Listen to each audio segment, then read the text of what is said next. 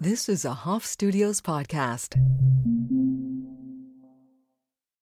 When you need mealtime inspiration, it's worth shopping Kroger, where you'll find over 30,000 mouth-watering choices that excite your inner foodie. And no matter what tasty choice you make, you'll enjoy our everyday low prices, plus extra ways to save, like digital coupons worth over $600 each week. You can also save up to $1 off per gallon at the pump with fuel points. More savings and more inspiring flavors make shopping Kroger worth it every time. Kroger, fresh for everyone. Fuel restrictions apply.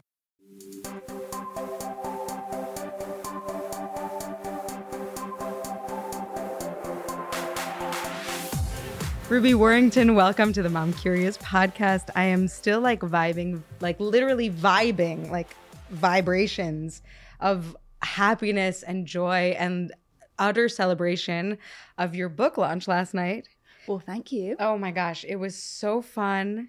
It was a packed house of women, some who have kids and some who don't, all who absolutely love you and your work. Your work includes Sober Curious and what is it? It's Mystical. No, Material Girl. Mystical World. Pardon me. The Numinous. Where I know the Numinous because my friend Alexandra used to write for them, the Holy Fuck podcast. I mean, the Holy Fuck column, and now it's a podcast. You're a book doula. You're an amazing woman. You have a podcast of your own. Your new book is Women Without Kids. I know a woman without kids, and she's sitting right there. She's my favorite woman. Fuck yeah, bro. Yes. I'm so happy to have you on. It's a manifesto. It's a rally cry for the unsung sisterhood. The unsung sisterhood of women without kids. Yes. And I felt that vibe in the room last night. Yeah. It's the first in-person event that I've hosted since the pandemic. And it was incredible just to be reminded of what happens when a group of people come together who are on the same vibe, who are just here for it. I really felt it in the room. Yeah. I didn't sleep last night. I texted Alexandra this morning. I was like, didn't sleep last night in the good way. You know what I mean? I do. Because it was a really palpable energy. Really was. I felt if we'd have stayed for another hour, we could have and had a longer discussion with the Q&A. I think it could have just built and built and built. I could really feel that vibe. And so what I really hope with this book, I've been saying this from the beginning, I want people to read this in community. I want people to read this book with their mum friends, with their non-mum friends, with their partners, with their mothers, with their siblings, with their book groups. You know, I just think it's such a conversation starter. Yes. And Rachel, who co-hosted last night, touched on that as well. She's like, this book is a conversation that we need to be having. Yeah. So I feel like, I feel really grateful and overwhelmed at times because it's a big conversation. But here I am. I'm the person that apparently is here to steward that into the public consciousness. So as you have so many things. I mean, Right. You did it with astrology, you did it with sobriety, and here we are talking about chosen non-motherhood. It's such an interesting thing. Like you say in the book that there's this idea that the epitome of womanhood is motherhood, which is such bullshit. But even in relation to even the language around saying non-motherhood or not parenting or without kids, it's right. I feel so frustrated about that. I'm frustrated with the languaging too. There isn't any other way to say it. And what I've landed on is this: there is something that is not here. If I don't have a child, I don't have a child. And I guess it'll be interesting to see what kind of conversations come out of even this small part of the discussion. What do we have when we don't have children? What do we have in our lives when that space is not filled by not only the physical human beings, but also all of the caregiving and all of the attention and energy and other resources that go into being a mother, you know? So what do we make space for? And Rachel, again, was sort of touching on that. What are the things that you have in your life as a result that are a direct result of you not having children? And it's things like, time, space, energy. 3 books. Abundance, 3 books. 2 podcasts. 2 podcasts. Lots of friends. Lots of A room friends. full of real... Seriously. Love. It's funny, like I was in New York for 10 years, the whole time during COVID. And I sort of felt like the city had really emptied out. I just had this vibe that like people have just left and moved on. And this is a city that kind of cycles through people, I think. You know, people come, they go, they either get burnt out, they move on. COVID was terrible. And then COVID was harsh. But last night I was just reminded of like, wow, there's so many amazing people in the city. And over 10 years of, again, stewarding these different projects, movements here, I just was reminded of what an amazing community there is here, of such forward thinking and progressive individuals. So that was really great to see last night. Yeah, it was really special for me to witness also, like the family that you created, like even the people who raised their hands and, you know, they shared so openly, so vulnerably about their worries, about fear of missing out. Mm-hmm. You know, you talk about having an absolute no, and you've always known that you didn't want children, but there are people who are on the sort of, you know, you call it a spectrum, the motherhood spectrum. Maybe you can go into that a little bit. And I think that the listener here is probably one of those people, because they probably wouldn't click on Mom Curious and the various different ways of being a mother or not that exist. But if you can go into what the motherhood spectrum is and your own grappling with that, I really. So I guess I'll begin with a bit about my personal story. So I am what I term an affirmative no about motherhood. Like I've just always known, but just on a very intuitive, felt level, that I would not be a mother. It wasn't even that I was rejecting, like actively saying, oh, I definitely don't want to do that. It just wasn't even it's never even been on the table for me personally. Lots of other people put it on my table and asked me, why are you not doing this thing? Why do you not want to be a mother? Are you sure you won't change your mind? Have you really thought about it? I mean, that's the question. Have you really thought about this? It's kind of like the biggest decision a person can make with their life. It's something I've thought about. The therapist in your book is like pathologizing that experience. Like, I think not getting off of it really, really bothered me. I think a lot of people experience that. Just this assumption, because the conditioning, whether it's true or not, the conditioning is there, that motherhood is synonymous with womanhood, that no woman is complete until she becomes a mother. This is very real conditioning. It still exists. And I think anybody who is childless by choice or even childless by circumstance, and I'll get into that terminology in a bit, will have kind of come up against that.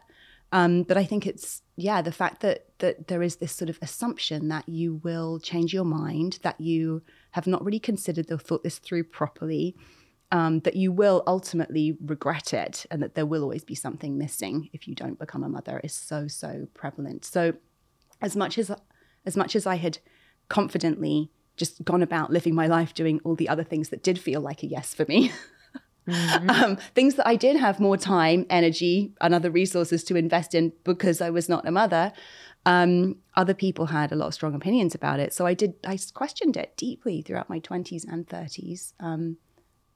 Why don't I want to do this? Is there something wrong with me? What's missing? No, there's nothing. And so, I wanted to write the book to speak to that process, and that can apply to someone who's more of an affirmative no, or someone who's on the fence and more ambivalent about their feelings around motherhood. Like, is this something I want? Sometimes I think I do, but sometimes I think I don't. And when I weigh up all of the different factors that are going to play into how this impacts my life, then maybe it's not something I can do, let alone want to do. You know, so the people I was describing there who are, okay, so back to the motherhood spectrum, I kind of set the book up. Chapter 1 talks about this. I think we've had a very binary idea of motherhood. You're either an affirmative yes, and you are doing the right thing. You will be fulfilled. You will find happiness. Nothing will be missing. All the boxes will be checked.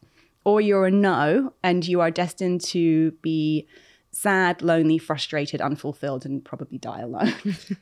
And unhappy. And unhappy. It just seems that there's been this very kind of binary attitude. But actually what I present, and this is something I kind of, a positioning I used with Sober Curious as well, is that between those two extremes, actually, there is so many shades of gray. And there is a spectrum when it comes to both our desire and our aptitude for the vocation of parenthood, where we orient on that spectrum, of course, is going to be influenced by our personality, our family of origin, the culture and the society that we grew up in, our economic situation, our relationship status, our ambitions, our talents, our hopes and dreams for our lives. All of these things, our health, our mental health, our physical ability, our gender expression, all of these things are going to impact whether or not we want to become a parent or are able to become a parent. Right. We've had this binary has kind of really boiled human beings down to our biological reproductive capacity. It says if you have the biological capacity to birth a child, then that is what you are here to do. When obviously, all of these other factors are going to play an equal, if not bigger role in our feelings about becoming a parent, and even our feelings about being a parent once we've had children. Right. I mean, I read it as a parent of two, and I loved every single word. I loved how you dug deep into the epigenetics I talk so at length about breaking family cycles. You know what a great way to break family cycles is?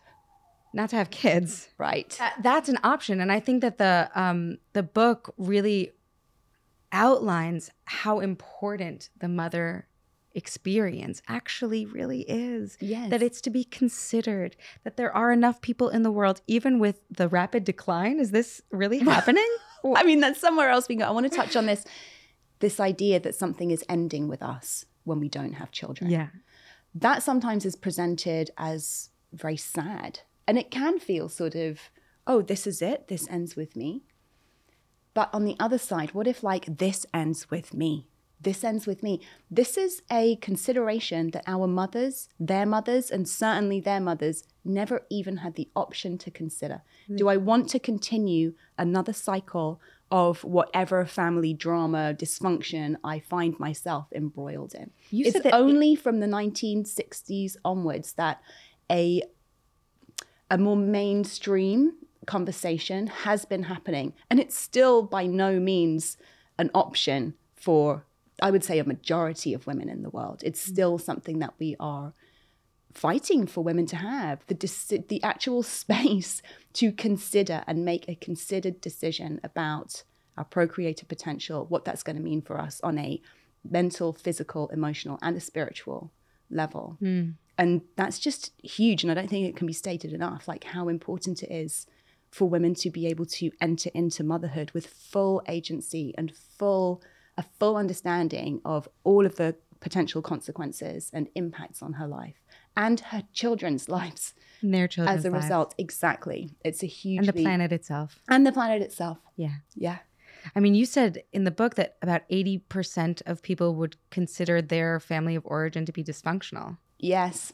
What? That's Yes. a very big number. It is. And it's interesting, as a journalist of 25 years experience, if you search around for long enough, you can find statistics that will pretty much back up any argument that you want to make. But the statistics around family dysfunction are, pretty clear. The majority of people, and I was actually having this conversation with Alexandra over dinner after the event last night.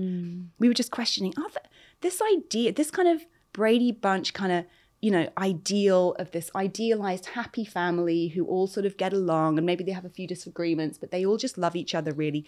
Does that actually exist? Because I don't really know. I haven't really seen that many examples of this kind of sentimentalized kind of happy family scenario. I think that the majority of people, this is probably to do with the fact that we have more language now and more understanding of what family dysfunction even is. I think so much of what we view and call family dysfunction now, Right. 100 years ago was normal. Just normal, you know? Yeah. It wouldn't even have been seen as dysfunctional. So the fact that people have the tools, the access, the language to assess, is this something I want to replicate by bringing another human being into the world and entering into another cycle of everything I've inherited, my emotional inheritance from my family of origin. It's a huge piece of this conversation, and it's absolutely, I think, impacting people's ultimate decisions. Even Rachel last night was talking about how her decision not to have a child is very much linked to the specific flavor kind of her family trauma, you know, having been a caregiver for a mother with disabilities from a very young age. She's mothered out. She's like, I did my mothering when I was a kid. And this is something I've heard from a lot of women without kids, actually, which again is not really spoken of. But this idea that many of us, and particularly in a society where family structures are so fragile, you know, where there is often a lot of abuse of power, where the freedom and agency dynamic among, you know, parents is often very unequal. There's a lot of kids who are parentified at a very early age, whether it means caring for emotionally immature parents, physically, handicapped, but also just kind of materially challenged, let's say, parents, you know, parents who are struggling to make ends meet and relying on their kids, or whether they're caring for younger siblings. A lot of non-mothers, a lot of women I've met who are questioning whether they want to become mothers. Yeah, they can identify. I kind of feel like I just want to look after myself now. I'm done with looking after everybody else, you know? Yeah. And that's an absolutely valid option. That's not a selfish option. No, it's actually the opposite of selfish, because we need happy people. Yeah, we really need happy people. Like, we need happy people writing books. We need happy people as cashiers. We need happy people walking down the street for ourselves, for our children, happy people are people who aren't eating too much or burning this or drinking too much or burning this earth, you know, down. Right. Happy people are the ones who are there every day enjoying their lives without the suffering of others. Happy people are also the people who can step up to help love and bring up and be a big participant in your children's lives. Exactly. Which is exactly what Laura does. Absolutely. So like if I don't have kids, and I believe Caitlin touched on this when she was here, and if I don't have kids, it opens me up to show up for you then when you need it in a different way that I might not be able to do if I had kids. Yeah. So it's really is about that Sangha. It's about community, you know? Society at large. I think something that I loved in the writing, Ruby, is that you get very specific about your own personal story, which I so appreciate. This whole podcast is about, each particular person's firsthand account, because I really believe that that's how we connect. That's how we grow as a collective. And what you also did was, because you have this journalistic view, you allowed you allowed us to sort of pull back the lens and say, okay, well, I've always known that I didn't want children. What about those who are still grappling? What about those with infertility issues? What about those? What is going on in society at large that are making women these days not want to have kids, or unable to have kids, for whatever reason? So this might be a good point to touch on the childless by circumstance. So there are statistics that show that of all the people who don't have children, about 10% are childless by choice. This is an affirmative no to motherhood. This is something I'm choosing for myself very kind of confidently and clearly. Then you have about 10% who've been impacted by fertility issues. And then the remaining 80% are what are called childless by circumstance, would potentially have become parents had things just kind of worked out differently, The kind of circumstances that are impacting people's procreative outcomes in this way: economic situation, wanting to establish themselves in their career before embarking on parenthood. And increasingly, we're seeing women chided for that. You really should be having children in your 20s, and then thinking about your career. Okay, but how am I supposed to support myself in my 20s? And where am I supposed to be finding someone in my 20s on these fucking dating apps where it's all about transactional sex? Like, sorry. And who are we having this conversation? But who are we having this conversation with, right? Right. You talk about how women without kids are othered. Who is othering these women, and why? Why? Right. On the whole, my guess, can I just say, as being a major recipient of this, so just for some context, me and my husband have been together since we're 18 years old. So like everyone is absolutely like, why don't you have children? And I'm like, if I had focused on having children in my 20s, we wouldn't be sitting in my studio recording this podcast right now in my 30s. It was like, that was the sacrifice. We wanted to work. We worked together. We built this business together. And that was something we much preferred to do. And it was probably more suited to who you are as individuals for all of the kinds of reasons that I listed earlier. Absolutely. But I was also always a pretty hard no. From a very young age, instinctually just knew it was like not a thing that I needed to do or wasn't going to do is a better way to put it. But yeah, no, I'm noticing a major increase in getting shit for it. And I'm tired The of older it. you get, the closer to 40 you How get. old are Yes, you? because I'm 35 and people are concerned. This is the age because we have this kind of, I don't know, quote unquote scientific kind of view that past age 35, it gets a lot harder. Well, that's a for a woman to conceive. geriatric It becomes pregnancy. a geriatric pregnancy. So you've got 5 years of this. Yes. By the time you turn 40, everyone will just kind of leave you alone. They'll fuck off and be like, oh, she didn't get the memo. Whatever. Beautiful. You do you, babe. Good. Only 5 more years to go. I got it. I could do 5 more. You go into an idea of like pronatalism. Is that what it's called? That is the term. Okay. Would you let us know what that is? Because I think these people who are bullying you guys. Yes. Bullying. It's bullying. It's harassment. It's harassment. It's a big problem. It really Because They they're are- basically saying this is what you should be doing with your body. And you're less than because you are not doing it is implied all the time. Yes. Or you will be lacking and sad and you will not be able to pick up the And pieces. also, it will be too late. If you're telling me you don't want to have children, you don't know your own mind. Yes. Yes. Yes. So pronatalism, this is a function of pronatalism. Pronatalism is one of the cornerstones of patriarchy. It's an ideology.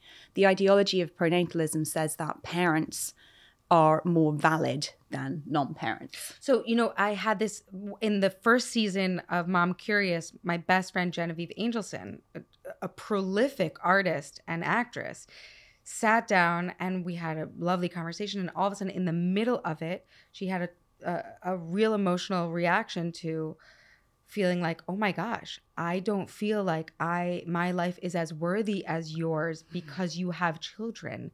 And I looked her straight in the eye and I was like, this is crazy. This is brainwashing. It is brainwashing, yeah. And it's embedded in our psyches and our culture to the extent that people don't realize, they don't know they're doing it. It's just like this assumption. But the way that we move beyond these conditioned beliefs is we bring them out into the open, we look at them, we talk about them, we're like, where did that come from? Who's benefiting from this? Very importantly, who is benefiting from this? So who is? Tell me. Okay, so we touched on the scaremongering around population collapse.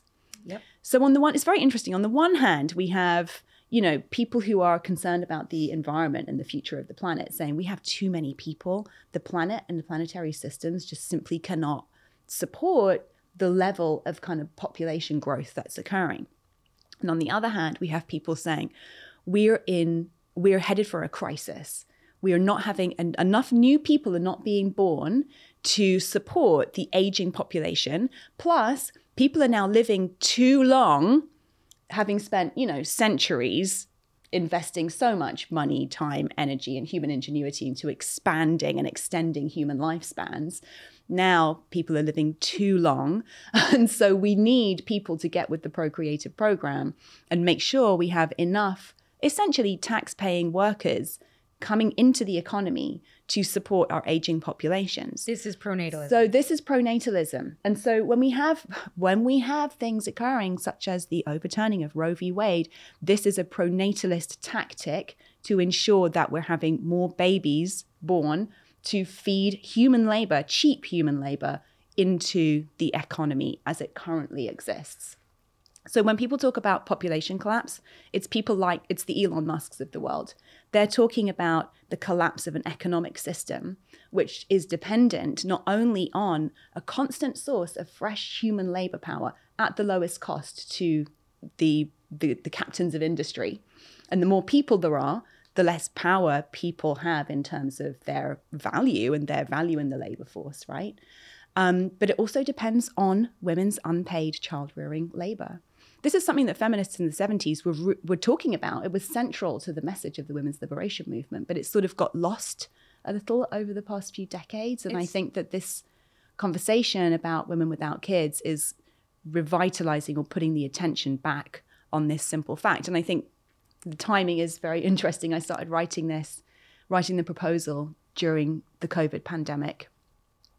I'd already had the idea in 2019, but I'm writing the proposal as there are so many headlines about the COVID childcare crisis and how, my goodness, once schools and childcare and support systems are stripped away, we've reverted to the 1950s when it comes to gender roles in the home, which just shows how little real change or reform has been done in thinking about how families are supported, what families need, who does what in families, who gets remunerated what for performing the labor of child rearing.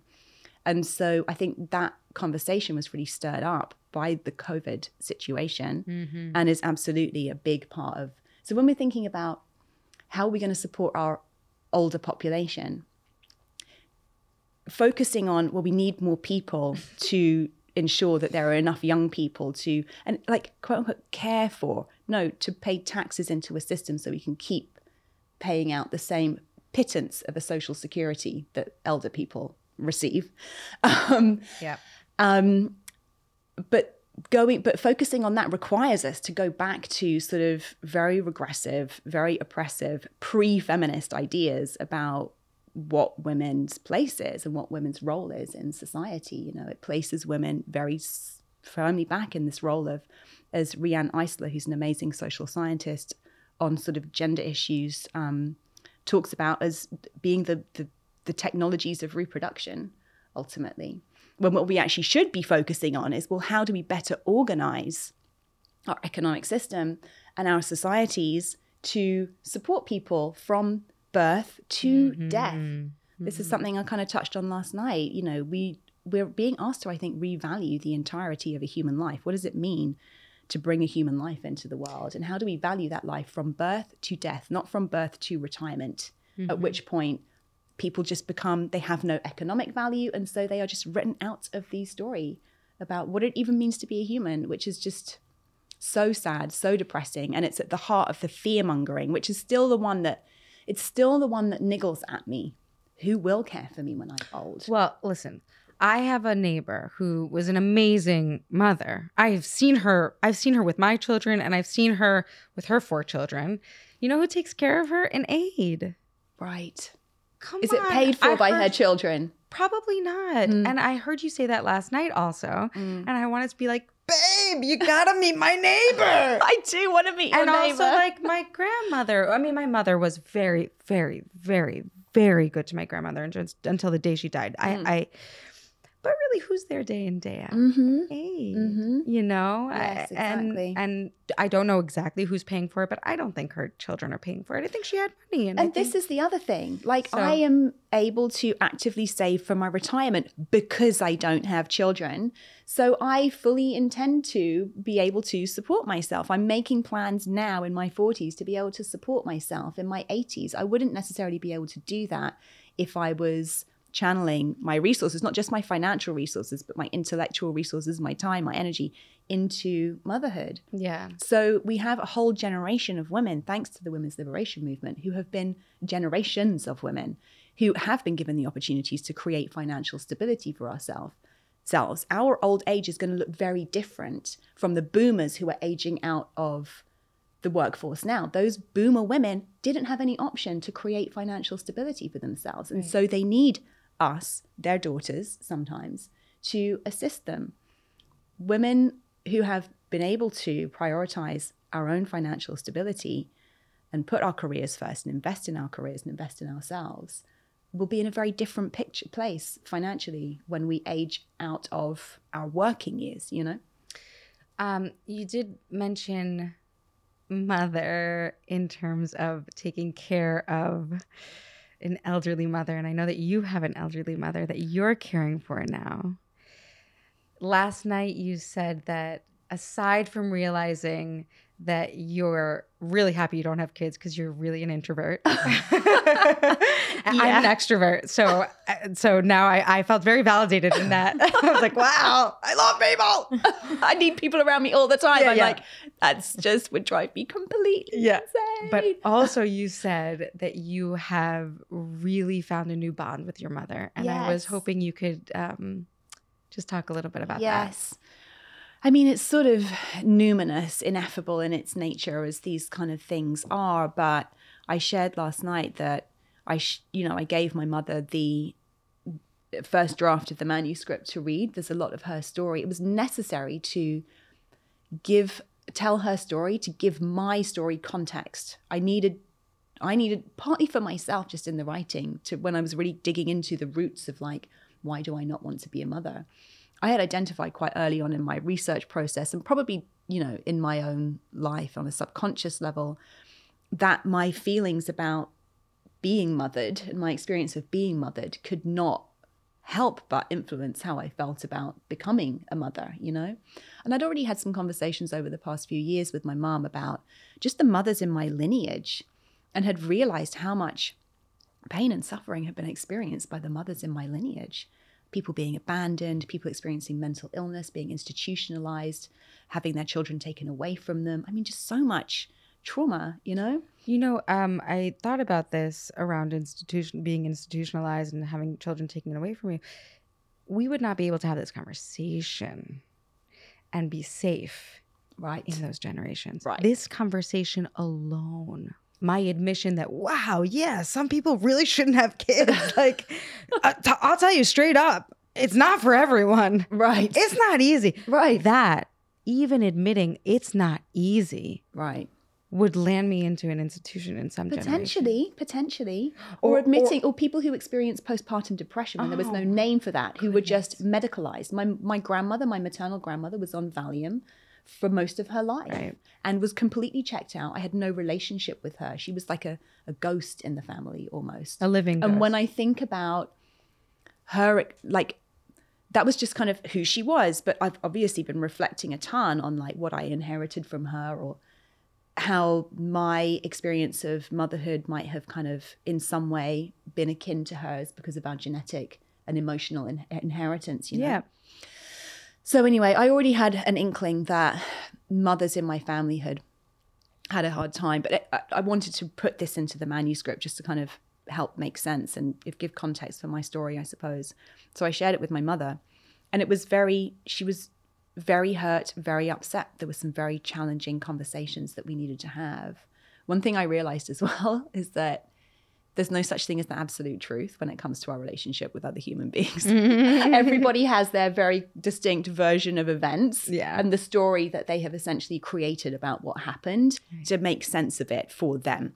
And I realized that my story about my childhood is very different from my parents' story about my childhood. And they separated when I was 1. Yeah. So both my parents have a very different story about what happened as well. And siblings too. You know, like you look at siblings, like your brother has a child, right? Yes. You look at siblings, they have a totally different outlook on life. They have the same, like, essentially genetic pool, the same household. They were probably growing up in the same city or town or whatever. Mm-hmm.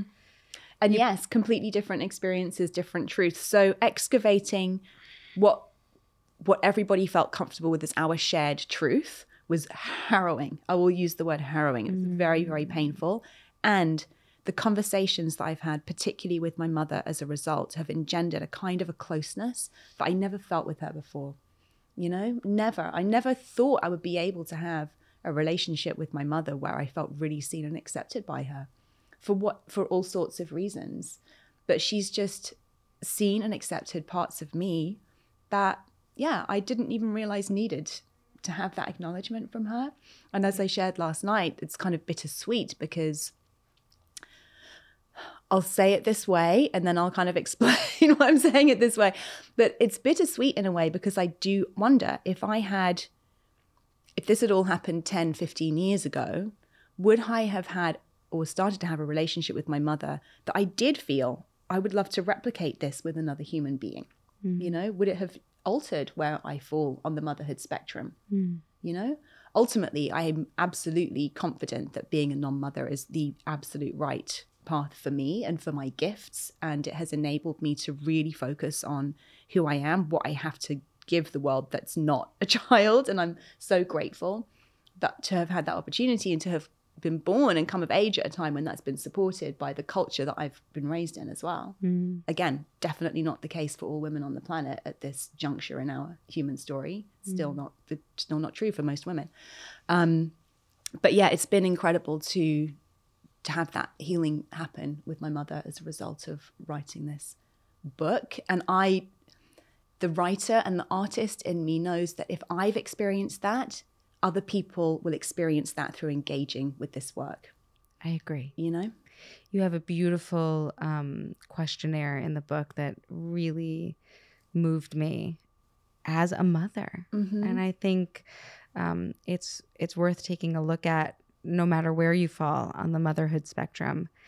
I had this experience when I had my son, not actually right after I had my son, but watching my mother love my son in the way that I wished she could have, and she really couldn't at the time. Let me just tell you that. If she could, she would. Yeah.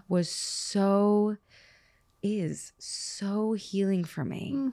And that sort of like metaphor of the book and the baby just remind me that creation in and of itself, that creating oneself, understanding oneself, accepting yourself as you did, Ruby, really allows us to have that intimacy with everybody, but more than ever with our primary relationships that'll be primary for until the day we die, until the day we die. Absolutely. Until the day we die, long after they are gone. And I have to give a shout out to my mother. She started having therapy when I was about 12. She used to attend and then started to lead conscious parenting groups.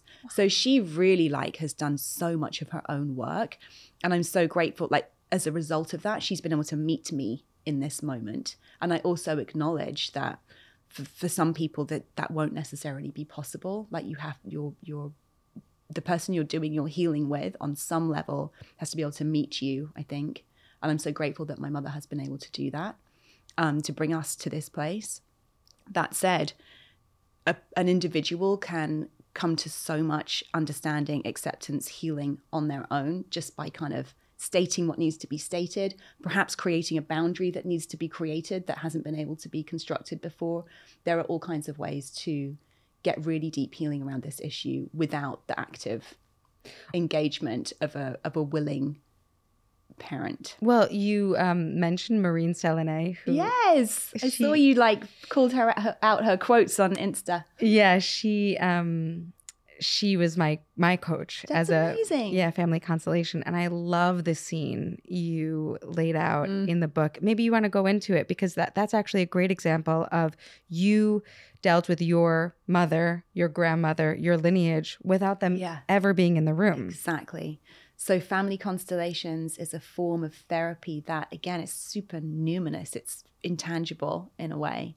And it's designed to help us kind of put the puzzle pieces of our lineage together and to organize people and situations as they are supposed to be. It's hard to describe, but I experienced Maureen's work in about 2014, a couple of years after I'd moved to New York, and had an incredible experience in a session where I experienced being my mother's mother. In a way, I kind of was able to embody my maternal grandmother, who passed away when my mum was 18. So I never knew her.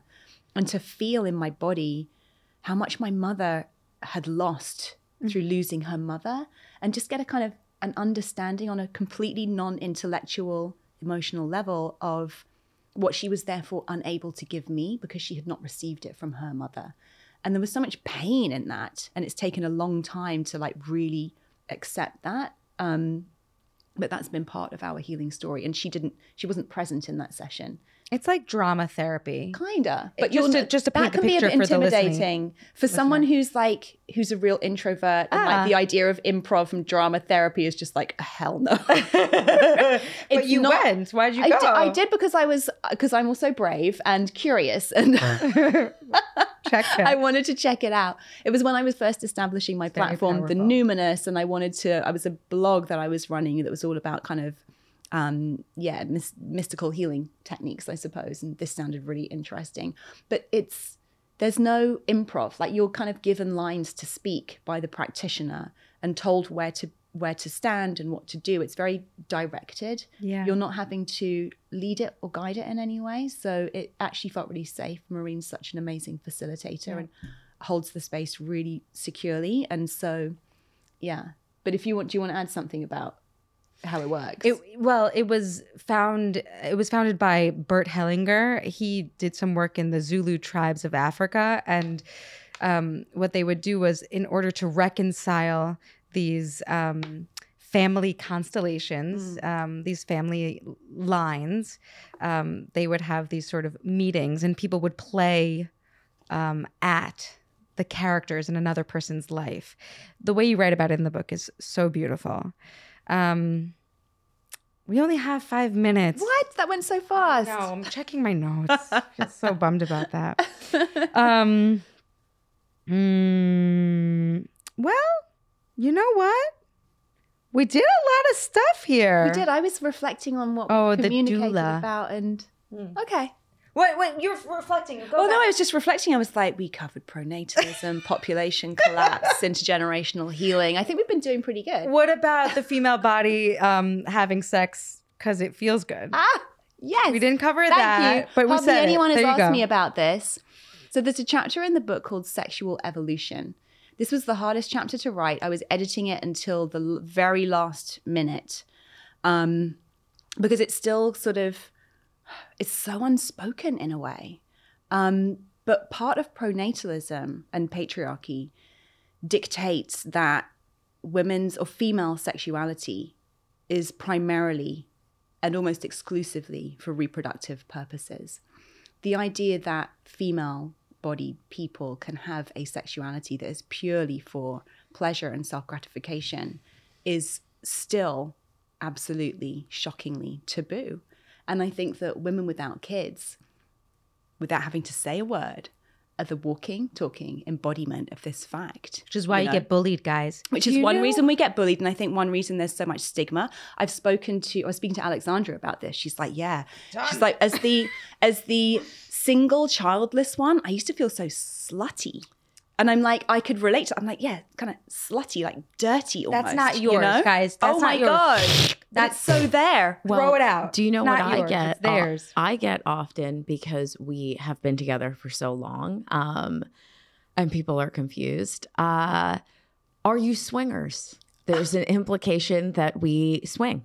And that's why you don't have And children? that's why we don't have kids, because we're like part of the lifestyle, and like it's like kind of implied that, and it's happened from people I know very, very well that I'm like, where the fuck would I have the time for that? To like people, you know, that it's like, where do you get off even bringing this up with me? How is that any of your So it's business? interesting. It's like they'll find a way. Where there's a will, there's a way to like shame and like, you know, slut shame in some way. Like, you know, it's remarkable. It really For is. any female woman identifying individual who is engaging with their sexuality for non-reproductive purposes, there is this shame that's projected at us. And I think this applies to queer sexuality too. Any non-procreative sex has been deemed shameful, deviant, not allowed. You Not know, holy. the fundamentalist kind of religious take on orgasm even is the reason orgasm exists is to make us procreate. Like that's the only reason. But no, we know that this is about well-being, pleasure, intimacy, connection, enjoyment of life. I mean, Connection to divinity. connection to divinity, creativity. Like it's just. So yeah, there's a chapter called Sexual Evolution where I talk about this being kind of the undone work of the sexual revolution. The sexual revolution kind of liberated women from having to have babies when they have sex. But the fact that there is still so much kind of weird, unspoken slut shaming, or spoken even, around women who don't have children, or just this kind of side eye of like, oh, I see you. You know, it's the fact that that still exists and that being a woman without kids is still so taboo just tells me there's still work to be done in this area. Not least that homophobia and transphobia is also still so rampant, you know, and that anybody engaging with their sexuality in ways that are seen as deviant are demonized. This is part of our ongoing sexual evolution as a human species, I believe, you know. And if anything, I would, you know, I spoke to evolutionary biologists about this, and I just, from a philosophical standpoint, I can't help but think if organized religion and patriarchal structures had just butted out of the ways that in which people engage with their sexuality, we wouldn't be having these kind of population crises. We might have like just the right amount of people on the planet. We don't need any more. This is bullshit that there's a crisis. Right. We definitely don't need any more. No. The planet, AI is taking all of our jobs anyway. Well, that's the other thing. And this is like just, you know, Elon Musk, like I said, is one of the main sort of most vocal and Well, it's the whole family, right? If I'm not mistaken, the little bit that I know, because his dad is also like a big. I don't know. Oh, you got to look into I it. need to It's look a into family this. thing, and it's a big like populate the earth. It's a whole thing. Interesting. Yeah, Okay, I I don't need to know do more enough of- research on this. I'm mentioning it because he's featured quite prominently in a new documentary called Birth Gap that's really heavy on the scaremongering around population collapse, and very, very clearly in the documentary interviewing multiple women. So why have you left it too late to have children? No men, like, though. There's all these men sort of scratching their heads going, what happened in the birth rate really started to decline in the 1970s. What happened? I mean, it's just, what happened? I'm like, the women's liberation movement, you guys. What happened? Why is the birth rate declining? And then they interview all these women. Why have you left it so late? Don't you realize you should have been doing this in your 20s? It's just really shocking. Anyway, Musk is featured quite prominently talking about population collapse, whilst at the same time investing billions of dollars, which could be going into, I don't know, things like childcare or healthcare or, you know, things that people and families actually need. With a mission to essentially colonize Mars, whilst also putting more billions of dollars into self-driving car technologies and other AI technologies, which will essentially eradicate the need for humans for the purpose of maximizing profits for corporations. So it's just, the hypocrisy of it all just makes me want to vomit, honestly. Well, please keep vomiting and keep talking about it. Yeah, let's keep talking about it. Thank you for taking the time. I'm like so in love with this conversation. I really believe as a mother that we have to really honor everyone's individuality. Right. No two people are the same. Literally no two people are the same. I'm like so thrilled. Like I get a high off of your happiness, your confidence in your choices. When you sat up there and you were like, and then I'm turning 47 and I'll tell you, I got no regrets. Like that makes me so happy knowing that we get to choose, that there are many ways. Like, you know, there's a Rolodex of people that we sort of point to on this podcast of all the different ways to be a mother. And also you don't have to be a mother. You just don't, it doesn't have to get done. You can doula other people's beautiful babies in the form of books, in the form of actual babies, in the form of, businesses, podcasts, relationships, their own selves. Yes. I mean, there's a lot of work we can do on this earth. I love the work you're doing. And I'm really grateful for the life you're living. Thank you. Thank you. That's Thank awesome. you so much. And thank you for being here. Guys, check out the book. This is just the beginning. This is just like the tip of the iceberg. So enjoy Women Without Kids by Ruby Warrington. Where can we find you? On Instagram at Ruby Warrington. I have a love-hate relationship with Instagram, but when I have something I actually want to talk about, I appreciate having the platform. So I'm using it currently. I might take a break in the summer.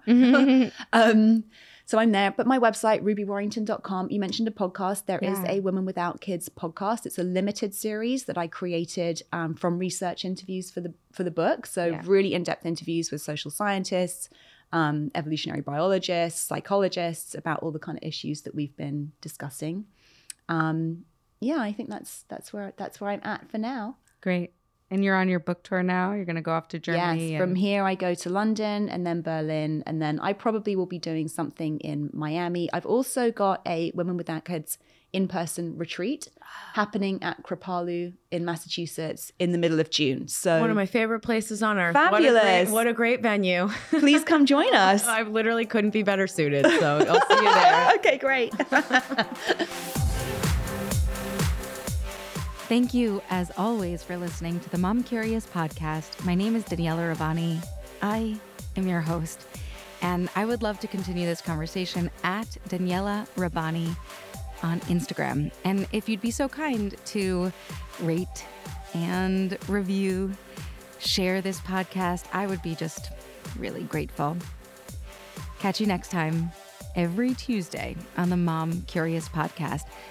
Produced by Hoff Studios.